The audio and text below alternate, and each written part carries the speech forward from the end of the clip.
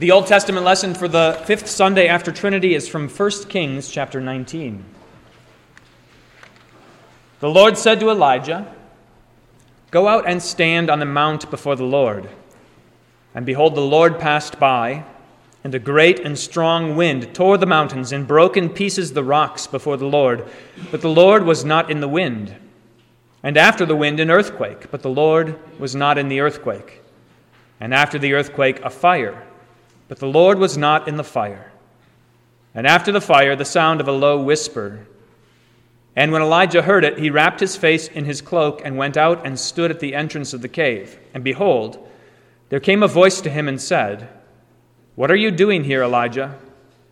He said, "I have been very jealous for the Lord, the God of hosts. For the people of Israel have forsaken your covenant, thrown down your altars, and killed your prophets with the sword. And I, even I only, am left, and they seek my life to take it away." And the Lord said to him, "Go, return on your way to the wilderness of Damascus. And when you arrive, you shall anoint Hazael to be king over Syria. And Jehu the son of Nimshi you shall anoint to be king over Israel. And Elisha the son of Shaphat of Abel-Meholah you shall anoint to be prophet in your place. And the one who escapes from the sword of Hazael shall Jehu put to death. And the one who escapes from the sword of Jehu shall Elisha put to death. Yet I will leave 7,000 in Israel, all the knees that have not bowed to Baal, and every mouth that has not kissed him." So he departed from there and found Elisha the son of Shaphat, who was plowing with 12 yoke of oxen in front of him, and he was with the 12th. Elijah passed by him and cast his cloak upon him. And he left the oxen and ran after Elijah and said, "Let me kiss my father and my mother, and then I will follow you." And he said to him, "Go back again, for what have I done to you?" And he returned from following him and took the yoke of oxen and sacrificed them and boiled their flesh with the yokes of the oxen and gave it to the people, and they ate. Then he arose and went after Elijah and assisted him.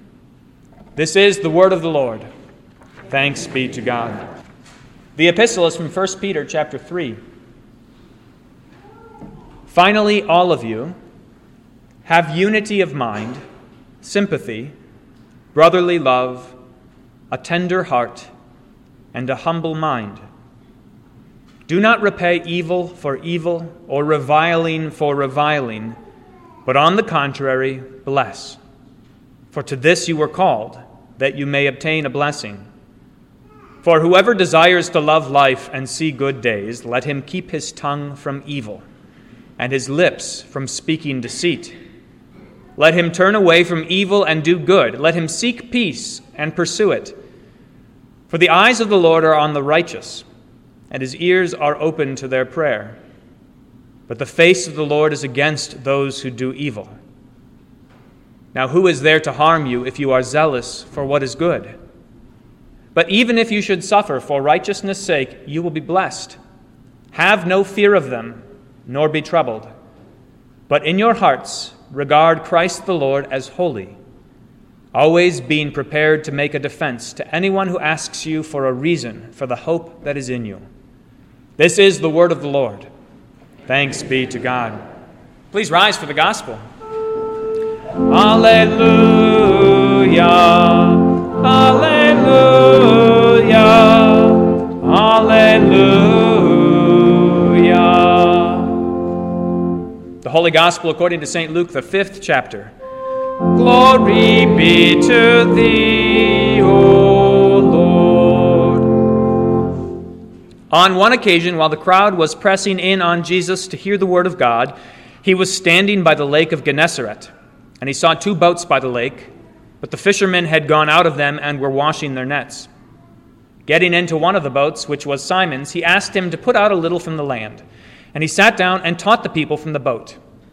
And when he had finished speaking, he said to Simon, "Put out into the deep and let down your nets for a catch." And Simon answered, "Master, we toiled all night and took nothing. But at your word I will let down the nets." And when they had done this, they enclosed a large number of fish, and their nets were breaking. They signaled to their partners in the other boat to come and help them, and they came and filled both the boats so that they began to sink. But when Simon Peter saw it, he fell down at Jesus' knees, saying, "Depart from me, for I am a sinful man, O Lord." For he and all who were with him were astonished at the catch of fish that they had taken. And so also were James and John, sons of Zebedee, who were partners with Simon. And Jesus said to Simon, "Do not be afraid. From now on you will be catching men." And when they had brought their boats to land, they left everything and followed him. This is the gospel of the Lord. Praise be to thee, O Christ. By the time Elijah found himself on this mountain, observing the earthquake and the wind and the fire, and then listening to that still small voice, by that time Elijah had been through a lot. We met him 2 chapters earlier in 1 Kings chapter 17, and the beginning of his job as a prophet in Israel was to go to the wicked king Ahab, who was, by all accounts, the most wicked of them all. He went to wicked King Ahab and he said, "There's going to be a famine, a drought in the land. No rain will fall until I say so." It's not a very fun job for a man like Elijah to have, and things did not go well for him. Ahab and his wicked wife Jezebel went and rounded up all of the prophets they could find, and they killed them. There was Elijah, who was left wandering around in a foreign land, and then there were 100 other prophets who had been hidden by one of the king's servants, Obadiah, in some caves. He fed them, Obadiah did. He fed them with bread and water, just hoping to keep them alive until maybe God would rescue the land from the wicked hand of Ahab and Jezebel. Elijah wandered around, ministering to people who were not Israelites. He wandered around until one day he was sent back to declare war on the false gods that the people of Israel were worshiping, the false gods like Baal and Asherah. So he went to Ahab and he said, "Let's have a contest. You call all of your prophets, those prophets of the false gods, and I will call on my God, the true God, and we will see which God is stronger." How long, he says, how long will you people go back and forth between these two sides? Just pick a side and stick with it. Let's see which God is stronger. So on the top of Mount Carmel, Elijah stood, and 450 prophets of Baal stood next to him. And they built an altar, and they called out to Baal, and they thrashed themselves, and they fasted, and they wept, and they called on their God, and nothing happened. Not even a spark to consume their sacrifices. And Elijah made fun of them. Maybe he's taking a nap, that false god of yours. Maybe he's off on a trip. Maybe if you keep on calling, maybe if you call louder, then he'll come and do something miraculous. But nothing happened. So then Elijah said, "It's my turn." And he rebuilt on top of Mount Carmel an altar to the true God, to the God of Israel, the God of Abraham, Isaac, and Jacob. And he took the bulls that were to be sacrificed and he put them on the altar, and then he doused the whole thing in water, and then he doused it again, and then he doused it another time. And then he called on the Lord and said, "Lord God, send down fire from heaven to consume this sacrifice." And at Elijah's word, at his prayer, fire came from heaven and licked up even the water that was pooled around the altar. And then he said to the men who were standing around, the men of Israel, "Gather up all of these false prophets, these prophets of Baal, and kill them." And they did it. They executed 450 prophets of Baal that day. And then Elijah said, "Look in the distance, and you'll begin to see a cloud forming on the horizon." And he said to Ahab, "You better get back to Jerusalem now before the storm comes, because the rain is on its way. The drought is over." And in the strength of the Holy Spirit, Elijah grabbed up his garments and he took off running, and he ran faster even than Ahab in his chariot. He got back to Jerusalem, and it rained, and there was relief in the land, and you would think that at this moment everything was going great for Elijah, that all his hopes had been met, hoping that eventually the people would turn, that God would act, that the people would be saved, that Ahab would be put to shame, and it seemed that is what had happened. How could there be anyone who would deny the true God now? How could there be anyone who would rebel? And yet, at the beginning of chapter 19, just the passage right before our Old Testament lesson, Queen Jezebel, wicked Queen Jezebel, said, "I see what you did there, Elijah. God, do so to me and more also if you live another day. And she said, I'm going to kill you, Elijah. And Elijah had to run in fear. Just like that, all of his hopes that he thought fulfilled, all of his hopes dashed, his expectations in smoldering ruin. And Elijah sat in the wilderness and he said, I better die. I'm no better than my fathers. Things are going exactly the way things have always gone. Lord, it's enough. Let this be the end for me. But it was not enough for God, and so God called Elijah to this mountain. And in the thundering and in the wind and in the shaking of the earth and in the fire, God did not show him his presence. But then in that still small voice, God said to Elijah, what are you doing here? And Elijah complained about his dashed hopes. Even I only am left of all the prophets that there are. No one else listens to you, God. This world is a ruin. What is there left for me? God said to Elijah, you're not alone. And even if you were, I'm not done yet. You're not alone. There are 7,000 I have kept who have not knelt down to Baal. There are 7,000, and there's some work yet to be done, so quit feeling sorry for yourself and get on with it. And he gave Elijah a job.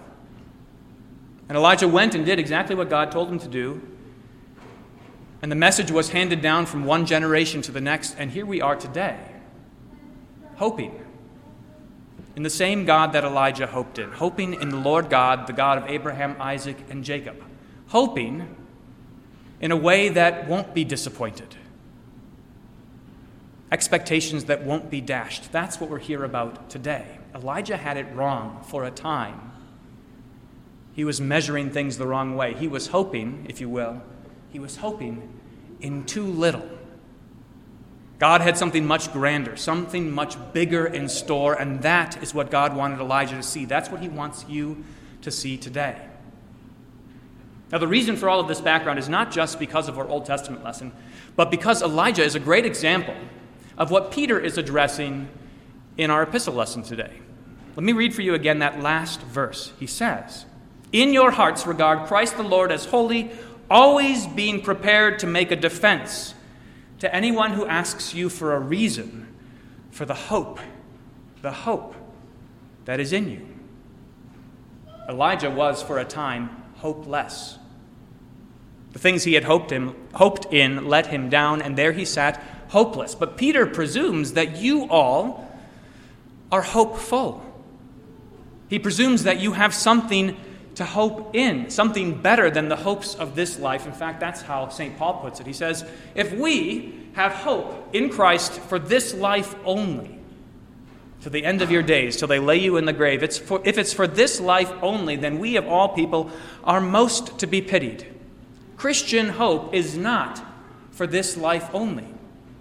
It is not merely, as Elijah hoped, that everything will work out, that the kingdom will be restored, that the king will listen, that the people will all do what they're supposed to do. That is not Christian hope. Christian hope does not depend on the circumstances of life. It cannot. That is far too little. And so think to yourself about all of the things that you have hoped for, or the things that you hope for yet. The things which are far too little to be satisfied with. I hoped for a better job. I hoped for a better marriage. I hoped to have enough in retirement. I hoped that the kids would still come around. I hoped that my health would hold out. I hoped that I wouldn't grow old. What have you hoped for? What have you aimed at that was far too little? Circumstances of this life. Things that will eventually let you down. Things that can't hold water. Even very pious things like Elijah. I had hoped that people would believe. I had hoped there'd be more than 7,000. I was hoping that the prophets wouldn't get killed. I was hoping there'd be more people in the pews. I was hoping that everyone would be happy all the time, aiming for far too little. Earlier in his letter, Peter said what we should hope in. Listen to what he says. According to his great mercy, God has caused us to be born again to a living hope. That's a key word, living and not dying. hoping in something that lasts and not in things that fade away, hoping in something permanent and not in things that can be taken away, a living hope through the resurrection of Jesus Christ from the dead, to an inheritance that is imperishable, undefiled, and unfading, kept in heaven for you, who by God's power are being guarded through faith for a salvation ready to be revealed in the last time, a living hope. Hope in Christ himself, who was raised from the dead. Anything less than that is far too little. Anything more worldly minded than that is fading away. Hope in the resurrection. That is our starting place. Now, that does not mean that the things along the way for which you hope are no good. But they cannot be everything that there is. Listen again to what Paul says. If in Christ we have hope for this life only, then we of all people are most to be pitied. Let your hope not be for this life only. That would be like taking a trip somewhere and hoping to get to your destination. So you know where you're going, you get in the car and you're on your way, but then you stop at the rest stop and you get a Snickers bar from the vending machine, and then you think to yourself, hey, this place is pretty good. This rest stop is pretty nice. I've got bathrooms here, and I can get a cup of coffee, and I can get all the Snickers bars I want. Maybe I'll just stop here. Too little. It's hoping for too little. All of the blessings that God gives you in this life, they are rest stops along the way, but they are not your final destination. They are not your permanent hope. They are not the treasure that is imperishable and undefiled and unfading. And so, do not be like Elijah. Set your hope on what will not fade away. Set your hope on the resurrection that comes through Jesus, who has given you the forgiveness of sins and a reconciliation with God. St. Peter describes that reconciliation, that forgiveness. He describes that as coming out of darkness and into light, which I think he says in his letter because he has in the background this story. He certainly remembered being called by Jesus to follow him. And what had he been doing? Lord, I have been fishing all night, and I have caught nothing. Now, if you're a worldly-minded person, if you're a professional fisherman, that's the time to fish, at night, in the dark. If you want to catch fish on the Sea of Galilee, that's what you're going to do. Lord, I've toiled all night and caught nothing. But what does Jesus tell Peter to do? I'm here now. It is day. And so let down your nets and see what you catch. And Peter caught more fish than he'd ever seen before, more fish than he could handle, more fish than he wanted, frankly. They were breaking the nets, and they couldn't fit them in the boat. That's what you get in the daytime. Peter called out of darkness and into light. You have been called out of the darkness of this world, out of the rebellion of sin, out of death and the grave. You've been called to eternal life, to daytime, to light, to hopes that do not fade away. Not moonlit hopes that you can barely see, things that come and go as the clouds cover the moon, but sunny and shining and bright. Those are the hopes you've been called to. Peter wants you to be reminded of that continually, and that's why we come to church, because the world is full of these false hopes, and the devil loves to play this trick. You'll endure, I think, one of these silly examples, but it was like in the Raiders of the Lost Ark. Is that the story? Yeah, the Raiders of the Lost Ark. When Indiana Jones comes into the temple in the opening scene, and there's this little gold statue sitting on a pedestal, and he comes in with a bag of sand, and he quick switches out the gold statue for the bag of sand. That's what the devil loves to do for you. You've got these permanent hopes, these glorious hopes, these undefiled, unfading hopes from God in the resurrection of Christ. The devil wants you to look at temporary things, things that are fading away. Don't let him do that. Peter assumes that you have this hope, and it is a glorious thing. But notice what else he assumes.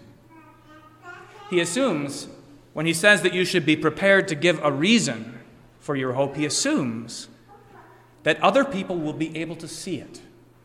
That your hope won't live just inside of you, but that it is something that the world will be able to see. I used this illustration earlier in the week, but it's been sticking with me all week long, so if you've heard it once already, that's okay. You can hear it again. What Peter's talking about here is the difference between being the kind of person who sits on the seashore making sandcastles and hoping that his sandcastle will withstand the waves that come and lap against the shore. Imagine that, a whole crowd of people, let's call them kids, a whole bunch of kids sitting on the seashore building their sandcastles, hoping that their sandcastle will be the one that withstands the waves.